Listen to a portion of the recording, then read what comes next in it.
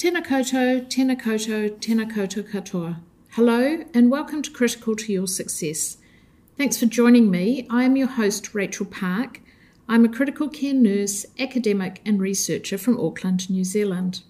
And this is the podcast where I talk to critical care nurses, allied healthcare team members and other academics about what has been critical to their success. I do hope you've been enjoying the episodes so far. How are things for you?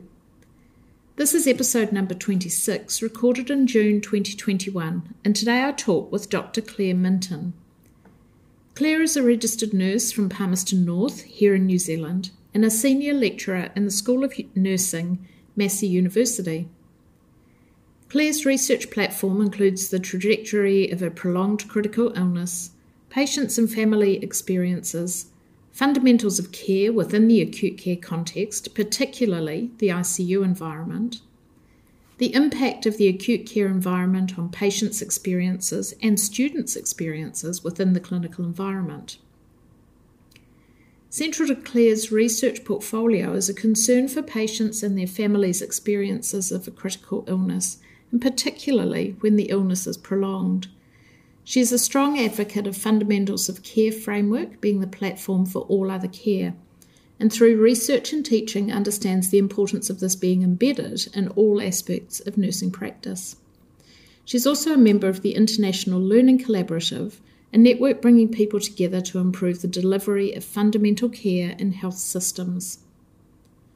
In this episode, we talk about how long-term patients are not the same as other patients, the importance of having a plan that is different for them when compared to other patients, the importance of celebrating goals, giving patients time out, and finding out who our patients are and what is actually important to them. Also, we discuss the importance and experience of family, their uncertainty, the disruption, the never knowing what might happen, and the ever-present fear of death, and how often they instinctively know that something is wrong. So, grab a cuppa, sit back, and have a listen to the interview with Claire Minton.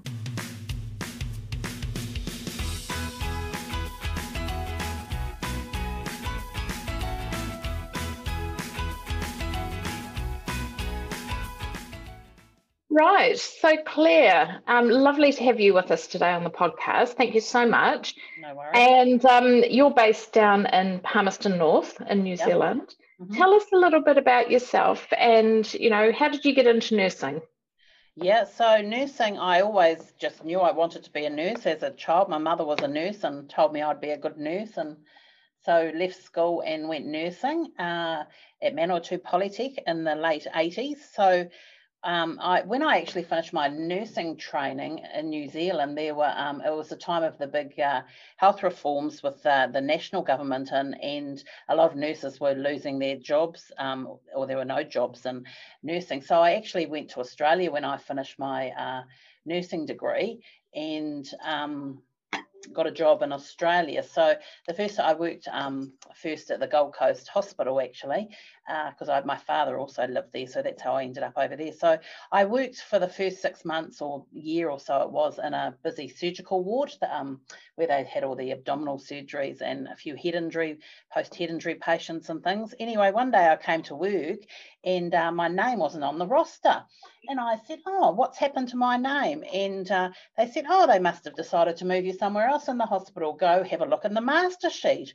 So off I tottled to have a look at the master sheet, which I didn't even know existed, outside some matron's office, and found that they'd moved me to intensive care, which I was like, oh my goodness, I don't think I can go there. I was absolutely petrified. Anyway, off I went to intensive care and within being there a couple of days, we're looking after a ventilated patient all by myself with the person next door to me keeping an eye. And but I really enjoyed the work and learned heaps. They had a really good educator there who we have education sessions and a bit of an orientation program and things. So next thing you know, I was, in full swing working as an intensive care nurse. And they had their own hospital-based intensive care course, which I did. So I worked there for about 3 years, and then went with a group of friends, went travelling and did agency work and things in England, and also did a locum, went to Saudi Arabia and worked in intensive care there. Then when I came back to England, did a bit more locum work and decided that I was sick of doing agency work. So I actually got a job at the Royal Brompton National Heart and Lung Hospital, where I worked for a year or so on the cardiac ward, post cardiac ICU ward with the patients who'd had the coronary artery grafts and things like that. So that was really interesting. And also, the patients waiting for transplants and things. So that was a really interesting side of nursing that I'd never seen, because working at the Gold Coast Hospital, you'd often have the head injury patients who would end up brain dead and be the organ donors, but I'd never seen the other side of patients waiting to get organs and things. So that was a interesting experience for me, remembering patients that get a patient with cystic fibrosis, and waiting for them to get a lung transplant on a ventilator and things, which they didn't actually get. But, so there was an interesting side to see, the patients that didn't get the transplants, because nothing ever came through, but also the ones that did. So that was good. So I worked there for a while, and then ended up back in Australia for a short period of time working again. And then I got the call to come home, really feeling a bit homesick for New Zealand. So I came back to New Zealand after I'd been gone for 8 years out of since I finished my training. So I came back, and actually came back to Palmerston North, which was my hometown, and worked in Palmerston North Intensive Care, which was quite an unusual thing, coming back to a small ICU after I'd been working in these really big intensive care units. And I found it quite hard to settle for a while, but found that small intensive care units actually have different things compared to the big ones. There was a lot of, you're able to do that continuation of care. There would be 5 patients in the unit, so everyone knew all the patients and knew all the families and things. So I really got to, understand the patients and their family needs and things. So, and you always went back to the same bed space there, which was something I'd never experienced as a ICU nurse. So you'd come to work, and the shift nurse would allocate you to a bed space, and off you'd go. And it was often done on skill mix, never really on continuation of care. So probably for the first time in my 8 years of intensive care nursing, I got to look after patients, every day on their journey through intensive care. So that was good. And anyway, so I did my masters and things when I came back. And actually, after I'd finished my masters, which was roughly about 2000, I actually got phoned up by the university and asked if I'd come and teach into the undergrad nursing degree at Massey University, because they were going to have their first group of third years, which was something I'd never ever planned to do. But anyway, I said, I was quite sort of taken by it and said, oh, okay. Anyway, so off I went and started teaching undergrad nurses, actually. And after a year or so, realised it was around the time I also had children, so knew that it was really quite a good job for not having to do shift work. But I also then learned how you could actually sow a seed and grow lots of trees of how things could be done properly. So I really could see the benefit of teaching, and teaching students just the things that are important in nursing, and that and also having that clinical knowledge, that link with intensive care. So I worked part-time for a bit in intensive care, and then taught as well until it got too much. So I was at Massey for 8 years, and I was going in and out of clinical as well as teaching, and I realised that actually I needed to make a decision. I either stayed in the university, or I would go back into clinical.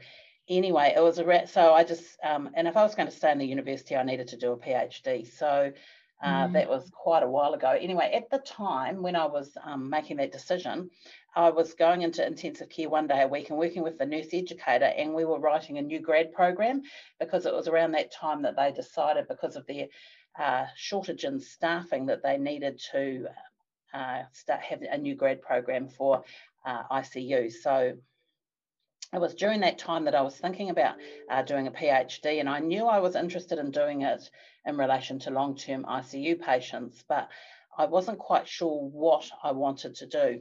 Anyway, so over that year, I would go in once a week, and there was a patient who was admitted with severe pneumonia, a woman in about her 50s who looked like she was going to die. She was really critically unwell. She didn't die, but she survived, but had then a lot of lung damage and was a lot of problems getting her weaned off the ventilator. I think she'd gone into multi-organ failure as well. Anyway, and so every week I'd go in and I'd see a difference in what was happening with her illness. And in her later phase of her illness, you know, she was really depressed and withdrawn, and she had the myopathy and things and couldn't move, and she was really down, and people found it really hard looking after her, things. Anyway, I also got to know her a bit because occasionally I'd do a bit of a shift there, maybe in the weekend or something for them, and I looked after her a few times. So she got to recognise me and know me from coming in and out. Anyway, I was coming into the hospital to see some students in the step-down ward downstairs. And anyway, I saw her and she lifted her arm up, which was a new thing for her, and gave me a wave. So I went over and had a conversation with her, and she was happy and things. And I said to her, "Something's different about you. What's happened?" And she had a bit of a spark in her eye, and she said, "I now have hope and I know I can get better." And I thought, oh my goodness, that is my PhD, because if I was to capture data about what it was like to be a long-term patient at the end, I would never ever have understood what she had gone through. And that actually, to understand what it's like to be an ICU patient, in there for a long period of time, you actually have to follow their journey. So it was that light bulb moment when I got home and thought about it and thought, that's what I have to do. I have to actually follow the patients throughout their journey, because I knew as a nurse that we struggled with patients, you know, at certain times throughout their ICU stay. And I also remember thinking, what we're thinking, the patient is probably not thinking the same, or a nurse or a doctor on the other side of the room is not thinking how some other people are. And actually, what are the family thinking? And actually, probably everyone is on a different wavelength. So that's how I decided to study long-term ICU patients. So then I started delving into the literature and found lots of fascinating things about long-term ICU patients. And the first thing I actually found, which continues to be a problem, is actually definition. So what is an ICU long-term patient? You know, the average stay is 3 days. So anyone over 3 days, does that make them long, or is it 10 days, or is it 21 days, or is it 28 days? And then the other thing is, how do you know if they're going to be a long-term ICU patient? So that's an interesting thing to think about. And you can see over my years of thinking that actually, as we advance technology and actually those ICU patients are constantly changing, that actually the definition of an ICU long-term patient is going to be constantly evolving, because often the long-term ICU patients are the ones who have come in so critically unwell that they would have, they look like they're going to die mostly, and are the ones then that survive. And you know roughly from about day 3 that actually now they've got a really long journey ahead of them. And so you can see with advances constantly with technology, how that's always going to be changing, because you never know if that patient's actually going to survive or not. So I guess the question is, are they becoming more common, you know, within ICUs, these longer stay patients? Well, potentially, I think they probably are, because also we've got patients now with a lot of multiple comorbidities coming into intensive care, and it is predicted that there will be more and more long-term ICU patients. And then if you look at the international literature too, though, about long-term ICU patients, depending on who gets into intensive care and you know, where how far treatment goes, or, you know, that different level of when care is withdrawn, also determines. So if you look at New Zealand, you know, the amount of ICU beds we have per head of capita, which is really small then compared to America. So New Zealand has roughly 5% of their ICU 5% of their ICU patients are long-term patients, but if you look at the literature for America, and that they have 25 to 30% of those patients, but you know, the amount of bed days that those patients consume is you know, humongous, really. So it's really quite an interesting thing to think about. So it is quite complex, actually. So then when you're looking for literature about long-term patients, it's actually quite complicated, because then you're looking at, you know, how many beds do you have per head of capita, which is there all going to be about the ICU resourcing, who gets in that care rationing, things like that. So it is a complex thing, just that definition. So that was the first thing I found when I was actually going through the literature. Yeah, then there was quite a lot of work done in the late 80s, early 90s out of America, called, you know, on the chronically critically ill. And there was a group of nurse researchers who looked in the care, and it was around that time when they had lots of problems with those patients in ICU and not having enough beds for them, that they actually opened the special care weaning units. So those special care weaning units were actually nurse-led. And you can see actually now in intensive care in New Zealand how those clinical nurse specialists and that nurse-led type weaning things for those patients are important. And some, you know, intensive cares around New Zealand actually have got those clinical nurse specialists looking at the weaning and things for those patients, which is quite a good advanced role for nurses in intensive care, looking at care for those patients.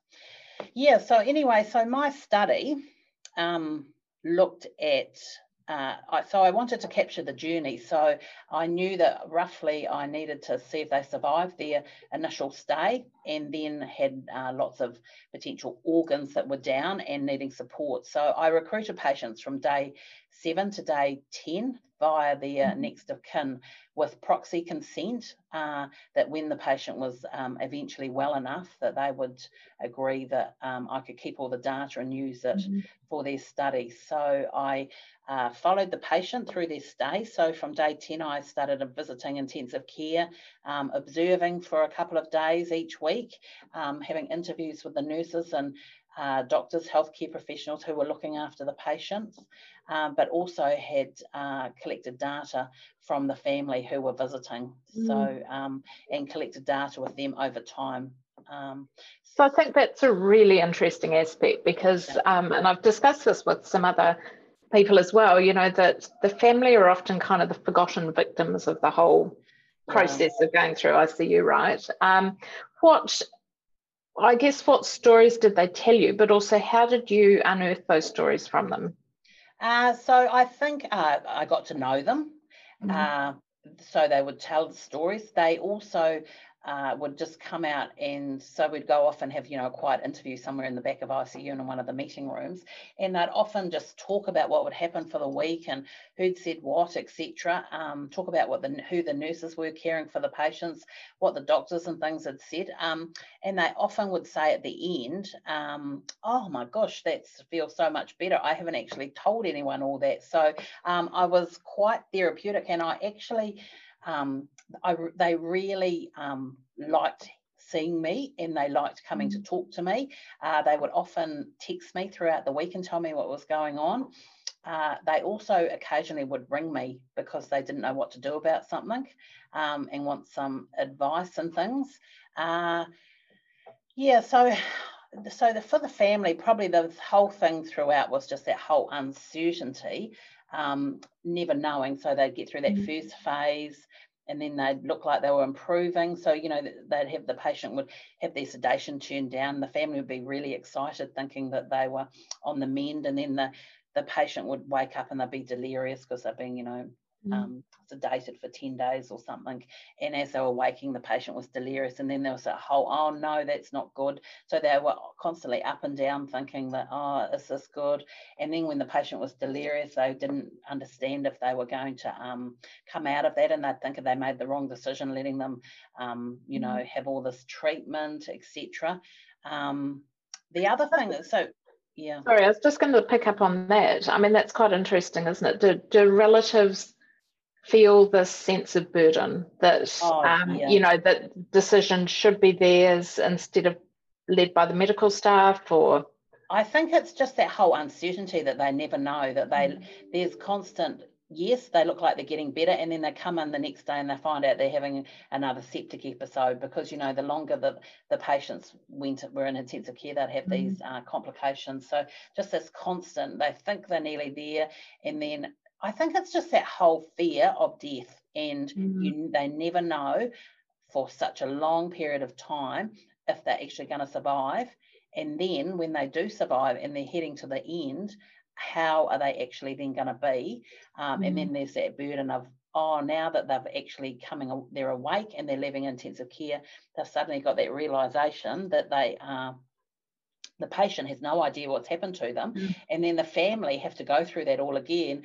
And the family would say, oh, gosh, we're exhausted. And just when I thought it was all over, now I have to relive the whole intensive care experience for them as they cry and go, oh my God, I nearly died with them. And so the family were absolutely exhausted, really. And they started to, as the patient then got to rehab or coming home, and because I was still collecting data just through that final phase, you would see the family health start to deteriorate. So, you know, they a couple of the key carers I noticed in a couple of the cases were getting unwell. You know, someone's diabetes is exacerbated and someone else had some, you know, other problems and things. So just that they were really exhausted. So how can we support families, I guess, while they're in the ICU to kind of help them get out of ICU in the best possible state?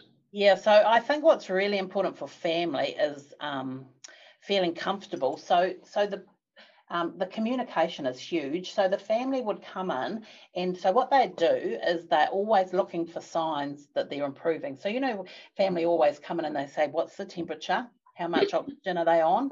Yeah. And what they're doing is they're actually also checking out the nurse.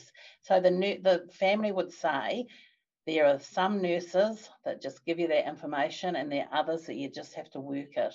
And, you know, that's really tiresome.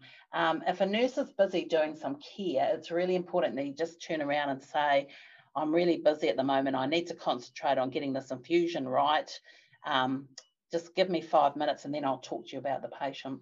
So, because they just want information. And so they actually, they're never going to complain, because they don't want to complain because they don't want to upset the nurse, because the nurse is looking after their loved one. And that's the most important thing. So I think realizing the whole power that the nurse has over them, but actually the family are a really important source of information. So in my study, there were two times where the patient developed complications. There was one that the patient had a leaking anastomosis in their abdomen, and there was another one that the next day they developed sepsis. Now, because I wasn't right there and collecting stuff at the time, but the family said, I knew that there was something wrong with them. Their abdomen seemed a bit more swollen the day before, and they were a bit restless.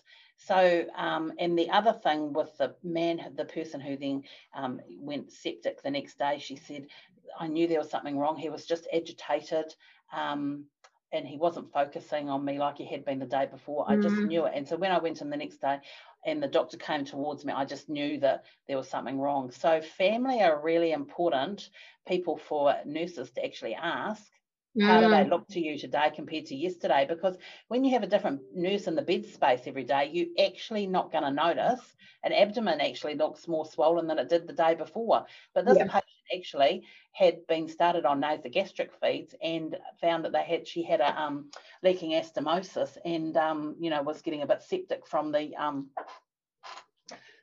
feeds and things, you know. So and who knows whether that would have been picked up any quicker, probably not, but actually it's potentially, you know, really important to you know, ask the family, and for early warning, you know, out in the wards now, we know that family will potentially pick up things, I reckon, for intensive care. Interesting, isn't it? Yeah, really highly sensitive early warning score. Yeah.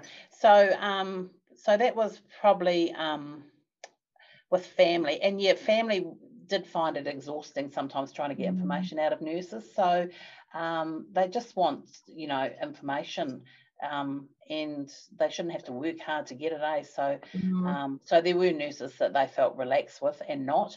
Another thing that they got to dread over time was the doctors. Whenever they saw a doctor coming, because they were long-term patients, it usually meant that there was some problem. So they often would dread meeting doctors because they thought they were going to come and give them bad news again. So and they did talk about how doctors gave negative news. The doctors were very negative, which we know that doctors have to do that. Doctors have to say that, you know, they've got this percentage of dying, etc., etc. And the family, when they're just looking for that hope, they often would go back to the nurse for the you know, how are they doing today? So they're constantly looking for hope, and that something to relieve that uncertainty that they've got, and that's why they're always asking those questions. So they're always going to ask those questions because they always want to know if that to get rid of that feeling of uncertainty all the time. That constant. Yeah, it's interesting because, you know, we often talk about or hear people talk about, you know, relatives being demanding or shopping around for information and trying to get the best response, but you can understand why, can't you? Because they just want someone to tell them it's going to be all right, and we can't. But they're constantly just asking questions, looking, etc. So they come in and they have their little survey that they do of the patient, you know, looking at their face, seeing it, looking at the monitor, etc., etc. And you know, they have their nurses that they know, oh, thank goodness they're on, because they're going to, you know, communicate with me and let me do whatever's they think's important for the patient. Yeah, really interesting. And I guess, you know, it's as much us changing our thoughts around the roles of relatives, whānau, and seeing them as helpful and as part of the patient, and involving them in the care and day-to-day activities surrounding the patient. Yeah, and when the patient starts to wake up, you know, that's when the patient actually needs the family more.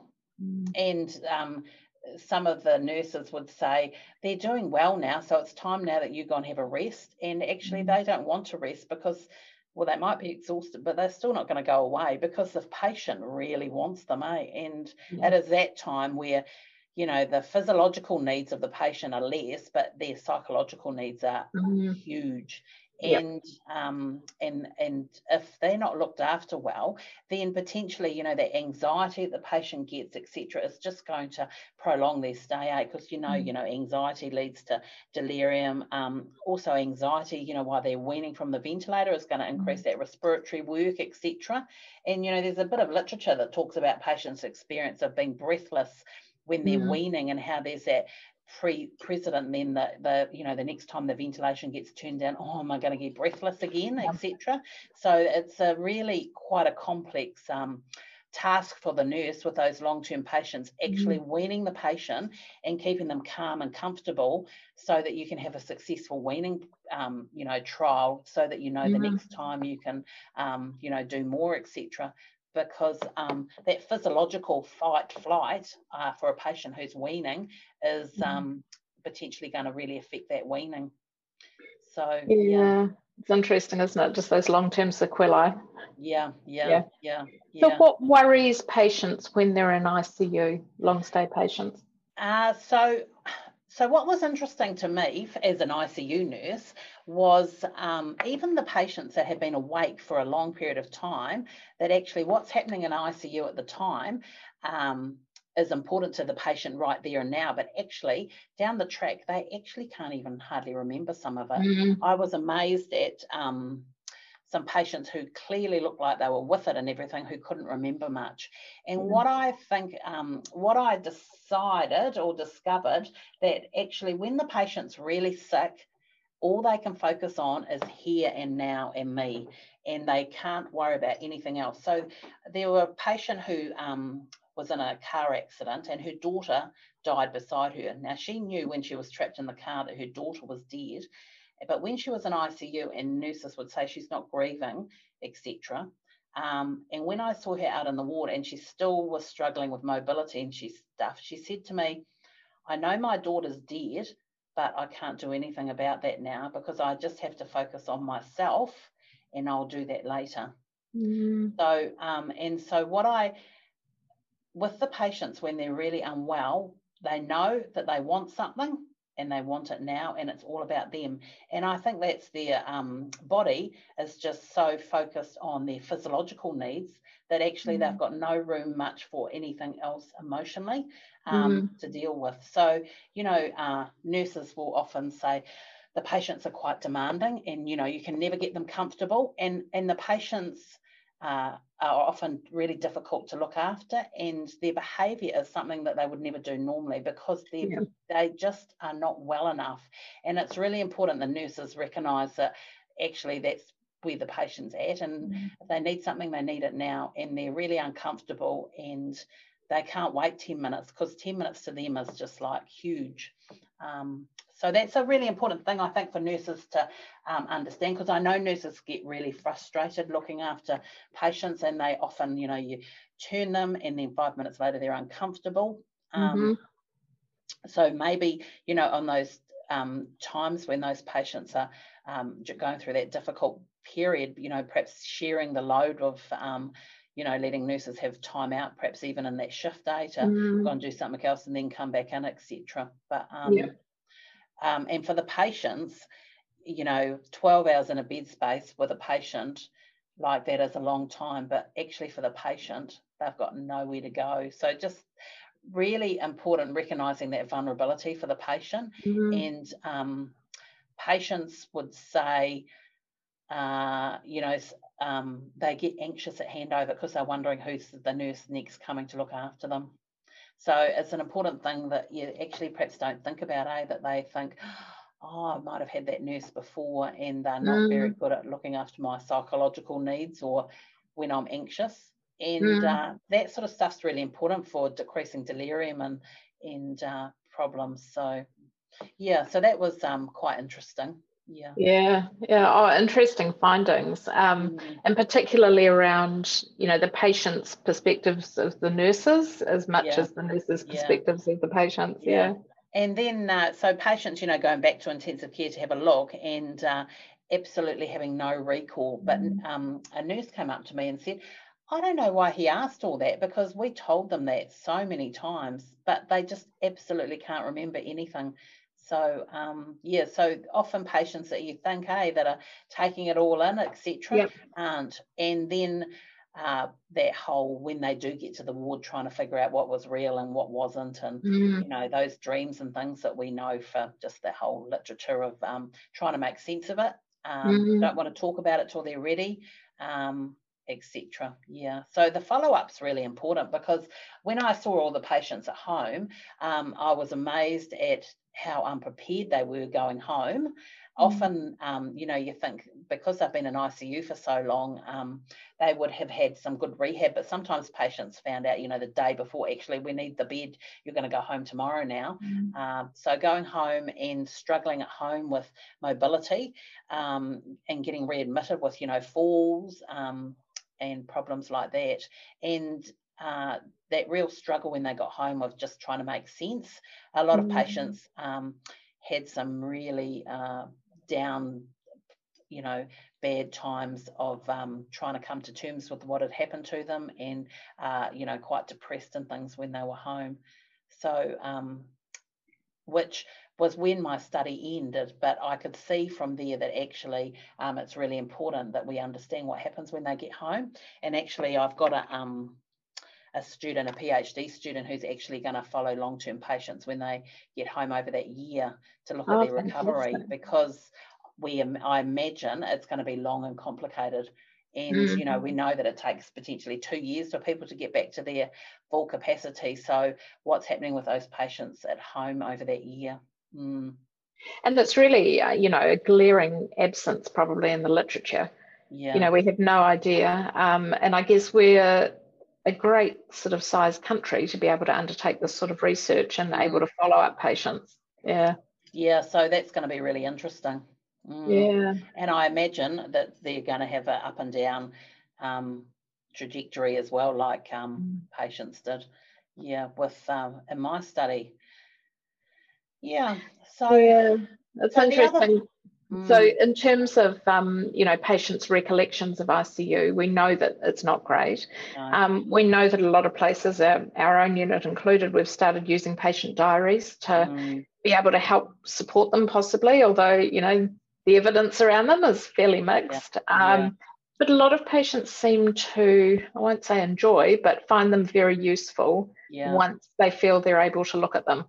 Yeah, I think one of the things, because I got to know about the patient from the family throughout their stay, when I actually looked back at the data and then looked at how the patients were doing at home, there were actually indications of how the patient was going to do, whether they were the type of patient who had their glass half full or their glass half empty, you know, and those indications were there if they had good family support, and how that actually coped with adversity throughout their life. So although I only did a small group of patients, but actually when I look back on the data, I thought actually the indications were here that they weren't going to cope well when they got out of ICU with what had happened to them. And some didn't do well. They were really depressed and And is there much literature around that, you know, in terms of being able to sort of predict who's No.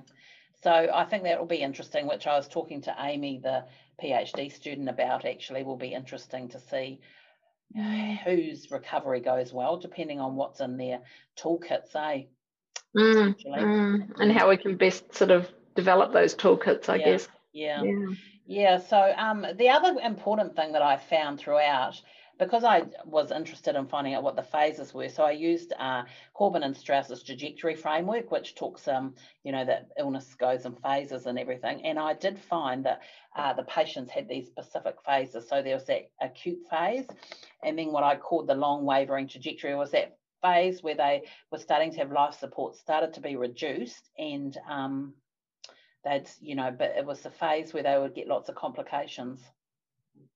And, you know, they'd get their reoccurring sepsis, bleeds, etc. And it was through that phase that was really difficult as well for nurses, because they would see these patients that, you know, they come back, they've got this open abdomen, they've lost a lot of gut, they've got fistulas, they get septic. They take them back to theatre, they do some more stuff, they say, and nurses were saying, you know, what are we doing to this patient? They're not going to survive. They've got feces coming out of their fistulas, you know, into their abdomen, into their wound. This is abnormal. And they get quite distressed caring for these patients, thinking that there was a lot of suffering, and the end result was potentially going to be death or actually quite disabled. So I think that's a really important thing to think about going forward, and especially as we, you know, are pushing the advances all the time, with those patients, that we have those patients that we never know if actually what we're doing to them is the right thing, if they're going to survive or not, and the dilemmas that causes the nurses. And I think that sort of sets up that precedent of, you know, why long-term patients are difficult. And then so you have that phase where they're difficult, and then as it progresses, then they, you know, get awake, and they're potentially delirious as well all through that phase, and then that last phase when they're really demanding. And so if you look at the stuff about, you know, compassion fatigue and compassion satisfaction, if you've got a nurse who's constantly never going back to that bed space to actually see how that patient's improving, they're always going to have compassion dissatisfaction, aren't they? And they're never actually going to see the end result of so that compassion fatigue happens. So it's quite an important thing, because it's quite complex for nurses, I think, dealing with those patients and just that whole emotional stuff that goes with it. And because they're not the usual ICU patient of fast-paced adjust things, do things, see a response, they're well in a few days and they're gone. So it's important to talk to nurses about that, and actually having education sessions with nurses about why these patients are actually really different and why they trigger such emotional response for nurses. Yeah, because I've been surprised. I've been amazed when going around presenting, even at conferences, about long-term patients, and a nurse came up to me and said, there's this patient that we had who had Guillain-Barré for so long, and whenever I hear his name now, I get a negative response, because he was so difficult for her to care for that went and not being able to potentially debrief and deal with all that stuff of how those patients really make you feel, because I think for nurses it's that sense of with the long-term patients, because you don't see a great deal of recovery for such a long time, that they just think it's this endless, they're never going to get better, and this helplessness that nurses feel of what are we doing when you're in the bed space day after day and you can't see any change, or you just see more complications or whatever happening with the patient. Yeah, it's interesting, because I think we also forget about the ones who do get better and leave us and the amazing stories. Because they roll out through the doors into the ward and you don't often see them after that, unless they come back to visit at some point in the future. But I think you don't necessarily, it's hard work looking after them in the ward, but you don't get the satisfaction of actually seeing them getting up, having a shower, walking around the ward, getting out the doors,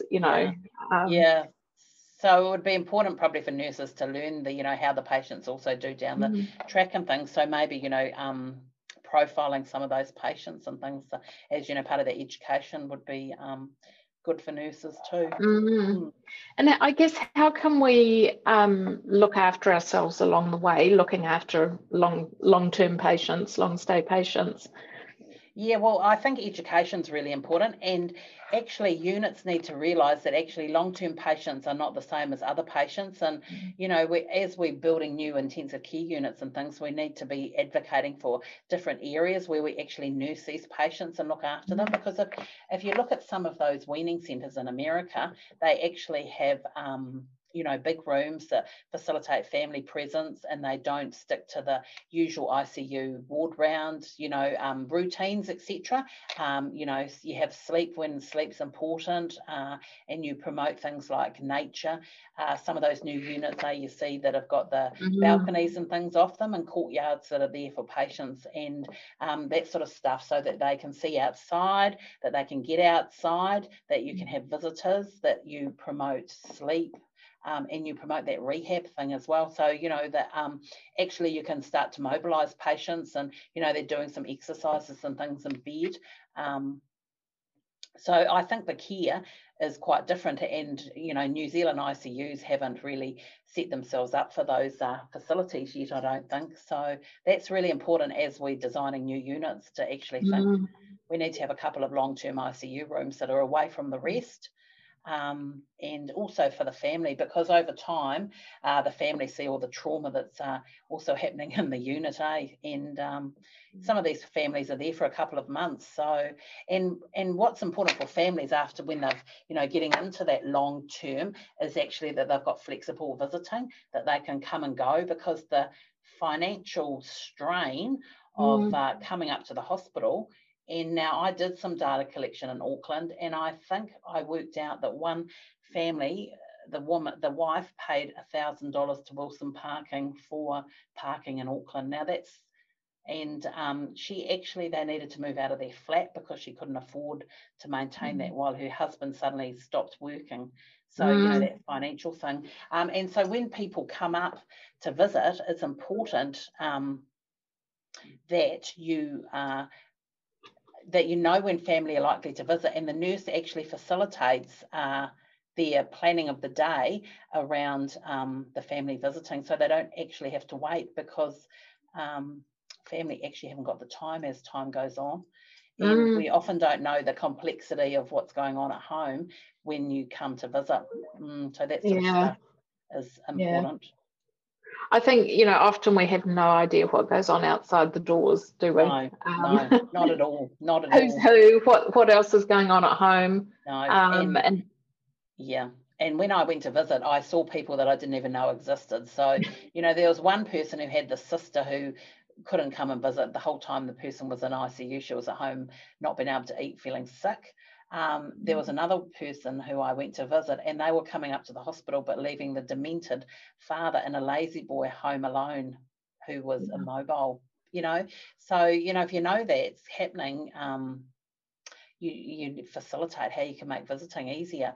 Or you suddenly know that, you know, if they're in the middle of the unit, that a trauma's just come in, and, you know, the unit's really busy and there's potentially not going to be any visiting for a bit, that you would ring them and say, hey, just to let you know, we've got this happening in the unit today, maybe come at this time, or things like that.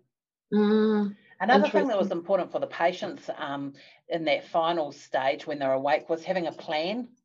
So, you know, having a whiteboard at the end of the bed, what today is, who's their nurse, and what's the plan, and having a little goal that the patient works towards, so that, you know, the first time you got them out of bed, oh, we got you out of bed today, you did so well, you managed to sit by yourself, you know, and actually celebrating, because those little steps are what gives that patient that hope.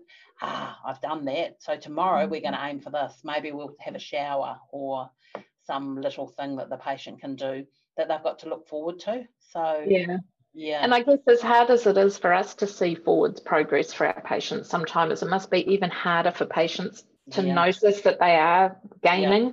And another thing that was important for those patients just in that phase, because, you know, often as they're awake, you know, we're doing so much to them, they have physio, it causes a lot of pain, then you've got some big abdomen dressing or something that needs doing, that you actually then stop and go, actually now the patient needs something nice.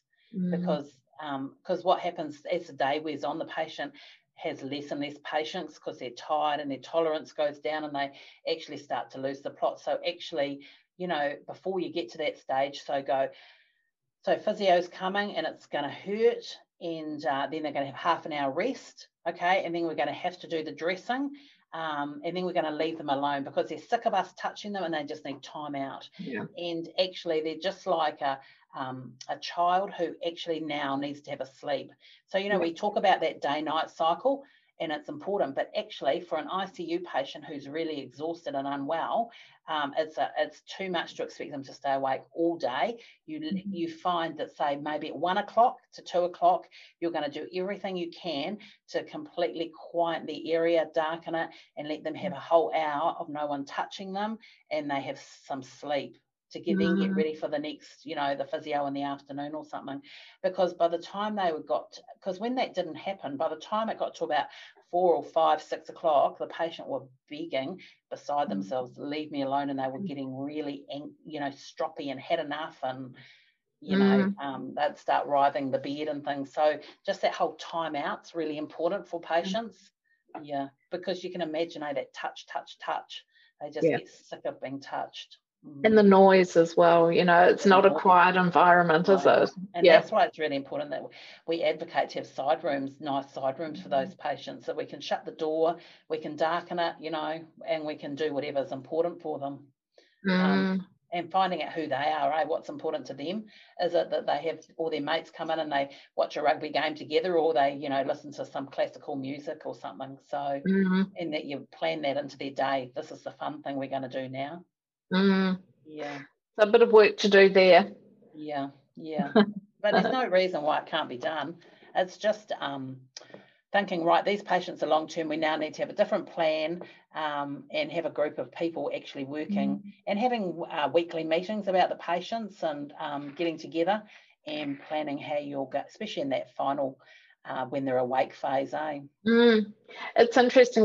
I was just talking about this with someone in the last couple of days in terms of multidisciplinary meetings, and asking whether they had ever considered having the patients at the meetings as well, or the meetings at the patient's bedside rather than away in the meeting room. And I don't know if you've had any experience with that at all.